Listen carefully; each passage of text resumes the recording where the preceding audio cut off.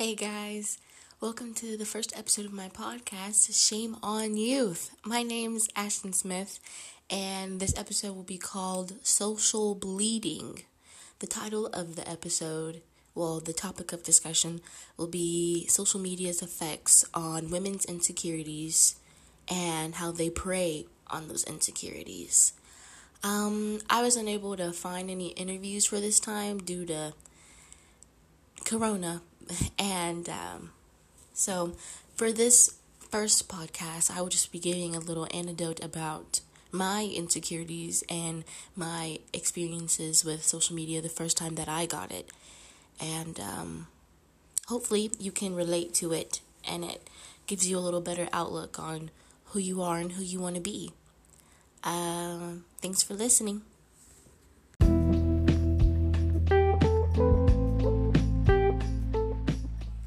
Alright guys, let's hop right in.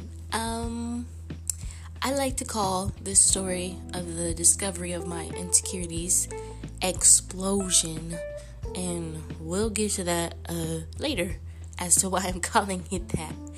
But just a little background information.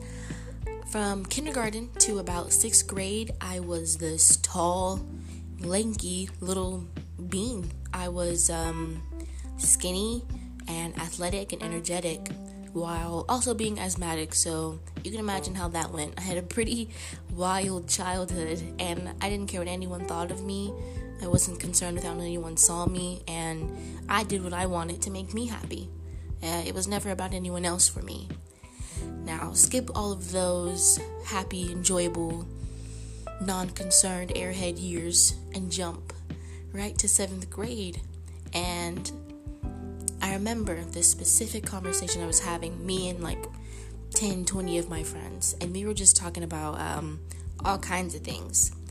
And I remember a friend of mine, Blondie, we'll call her that. I can't remember if her hair was blonde or not, but she turned around and she was randomly like, "Hey girl, how much do you weigh?" And I was like, that's crazy, because I just recently stepped on the scale on my own for the first time, because my mom had bought one.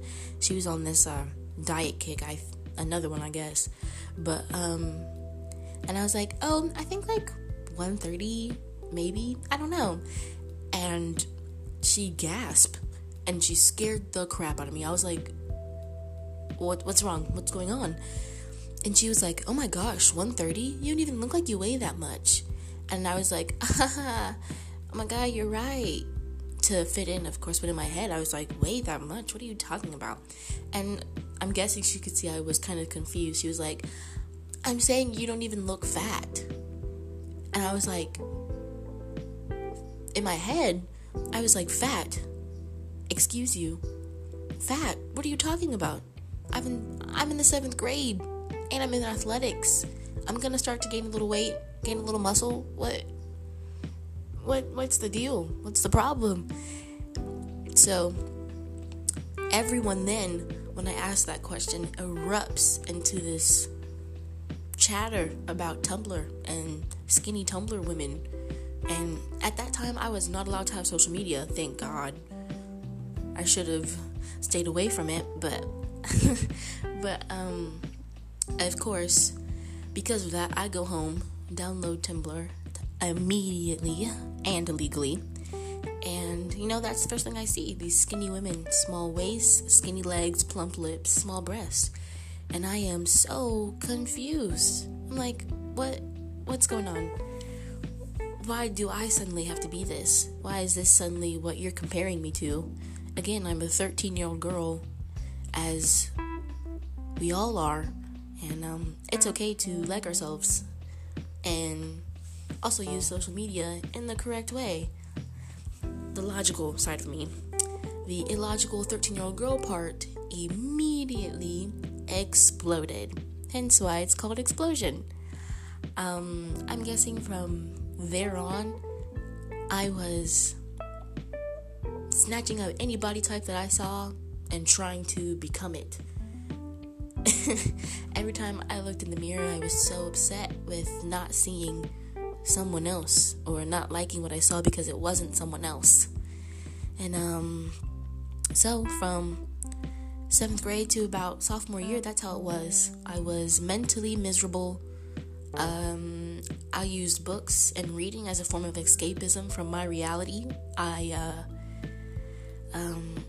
Oftentimes I wouldn't come out of my room, eat, drink, talk to my family for days. I was just reading and reading and reading, trying to ignore the fact that I wasn't these women, and I wasn't doing this or doing that or living this way because of social media, what I saw on there.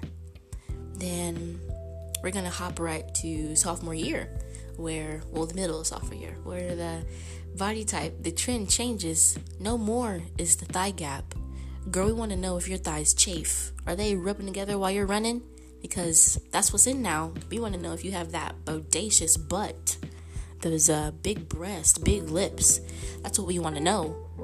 And as that trend changes, I think this is the body type that I've grown into. This is what I've had the entire time. And also, as that trend changes, movements of confidence and self-love and looking in the mirror and being happy with who you are pop up. And I'm thinking, this is insane. Look at all these groups who are supportive and who acknowledge that real people are real people. Everyday people with lumps and bumps and cellulite and pimples and rosacea. It was just beautiful. I'm not saying that I'm perfect, and I'm not saying that this journey is over, because self-love is a lifelong journey. But I am saying that I have gotten to a point where I'm pretty content when I look in the mirror. Of course, 30 minutes go by and I look again and I'm crying because I suddenly have a lazy eye. But I just want to let everyone know that real people are real people, and social media is only 0.001% of someone's life. You can't let that rule or determine who you want to be. Thanks for listening. I did this for my English class, and love yourself. See ya.